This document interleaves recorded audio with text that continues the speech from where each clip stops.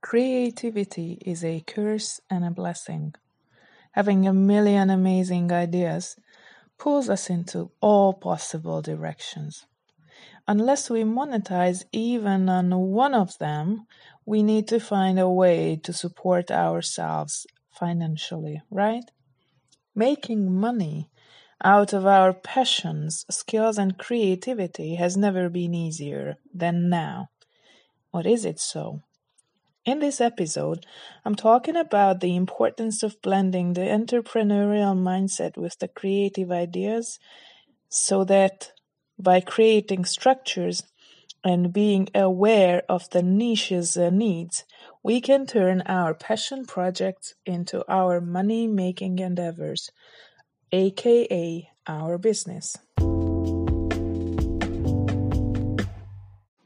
You're listening to the Teach Your Obvious show, where we talk all things creating and running online schools and building digital courses. I'm your host, Zuzana.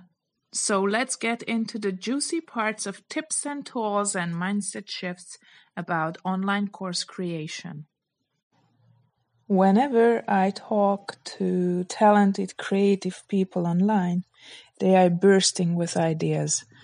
They try some of the digital marketing strategies to turn it into a business. I mean, their awesome ideas, any of their awesome ideas into business, only to fall flat on their activities. Being a multi-passionate person myself, I know what it feels like to be dreaming newer and newer projects into life. And I also know how much drive and motivation it holds to be able to see big visions and great projects come to fruition. I have had countless hobbies. And I have mastered them to like different levels of expertise, right? I wrote poems, short stories, I learned to knit and crochet, I made soaps, creams, and detergents, then I grew herbs and made infusions, so all sorts of things. This meant that my son had fun and unique soft toys and beanies and scarves, and we used our own soaps and creams. And this is why my son had no allergies or rashes ever as a baby. But then I also sold some of these things to my friends and fellow moms.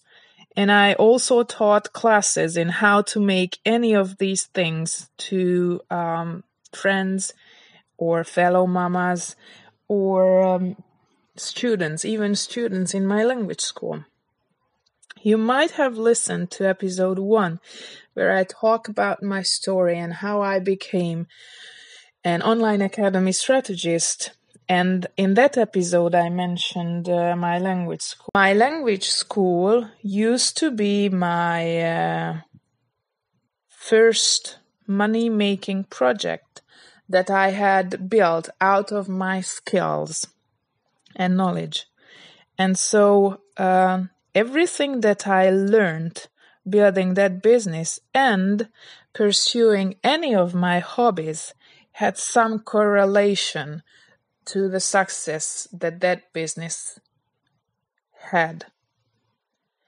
In this way, I could easily validate strategies. I mean, the way that I tried different strategies and different tactics to earn back what I have invested into learning my hobbies. And so I used all the things that seemed to work there and then and tried it and applied it in my business as well. So none of my hobbies became an expensive hobby because I made all the investment back.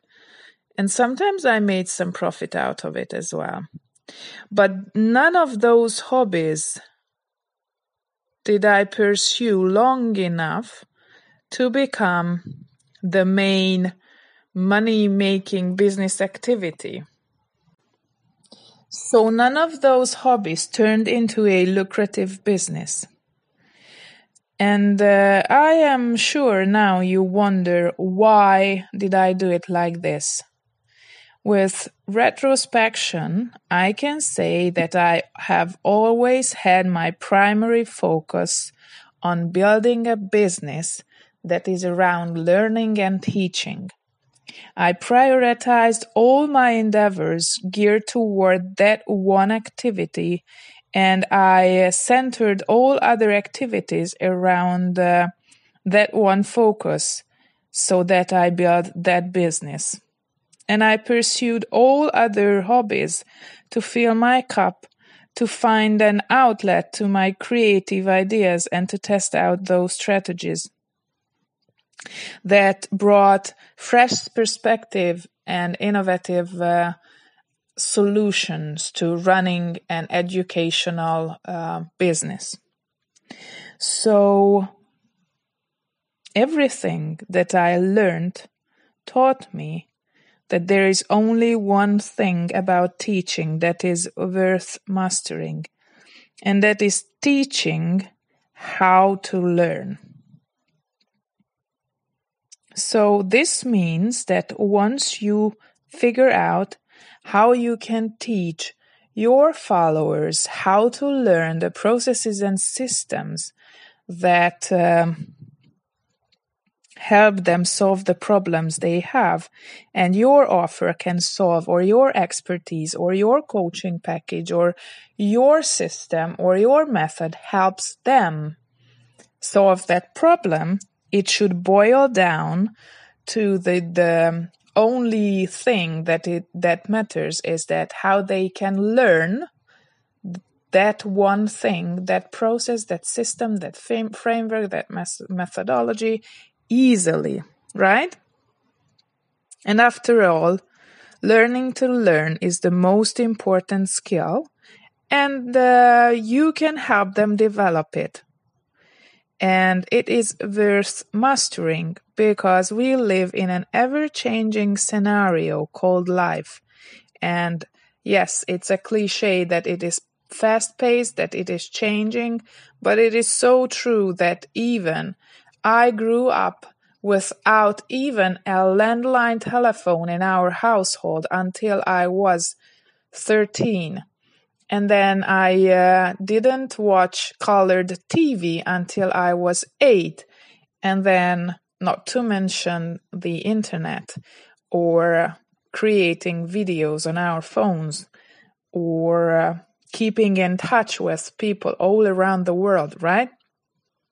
So these fast changes brought about the need for us to be able to learn as fast as we can and to be able to sort out the information that helps us learn and tune out all the other that we hear as noise around us.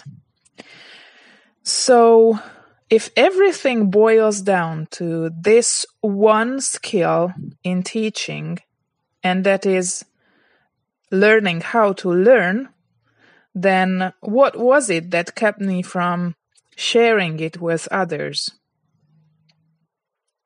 And one day I just sat down and laid out the framework for Teacher Obvious because I realized that this is what I have to share. And I tell you all this because in case you also understand the importance of tweaking your skills, your creativity, your ideas, your dreams to the needs and wants and desires of a community that can benefit from that skill, that dream, that vision, that creativity, then you are good to go and you are ready to build a lucrative business around it. And the most important lesson that I had to learn about it was the hard way, And I had to also recognize that just because me being multi-passionate, me being able to solve many different problems, doesn't necessarily translate into a business model that makes enough money that I can live off, right? I was lucky enough to be able to run a school for very young learners with teachers, but I was also aware of the fact that we have those many hours in a day that we can sell with our services, and we have those many classrooms that we can fill with those many students. So then, if we have this digital age and we have this amazing opportunity to create classrooms without the limitation of space and time for students to access it, then it's high time that I show people how they can turn the learning to learn skills and translate it into their creative outlet, their purpose, their frameworks, their systems, right? So Teacher Obvious helps you to create this framework, this environment where your students will be able to learn how to learn your skills, your expertise, your frameworks, your processes, and apply it in their own lives so that they solve the problems that they have. And if you are a service provider or you are a creative with a done-for-you service, then I highly recommend you think about how you can scale those many hours in a day, those many spaces that you have on your calendar, and those many clients that you can serve over a period of time, and compare it to the limitless hours students can get access to your course from all around the world without any limitations. And believe me, we are innately ready to learn anything, so there's no need for the teacher, guru, or sage interfere with it. We, on the other hand, as teachers, gurus, and sages, know how to break down those processes and systems and lay it out for our students with the right amount and chunk of information that makes it easy for them to process the information, and it makes the learning interesting enough to try and apply. The rest is up to our students' personal preferences, needs, and aspirations. So we don't need to be there and monitor or supervise the process itself. If I can give you, to wrap this podcast episode up, one piece of advice, it would definitely be that you have to learn to focus on the skill or passion that feels easiest for you to monetize, double down on that, and build a good enough or a big enough or a viable enough audience that is ready to engage with that one skill of yours. And you can keep a file for all the other ideas and dreams and prioritize your daily activities so that you can move the needle forward with your monetization plan, but also make time to do things that fill up your cup. And always seek for ways how the other projects can translate into growing that passion project of yours.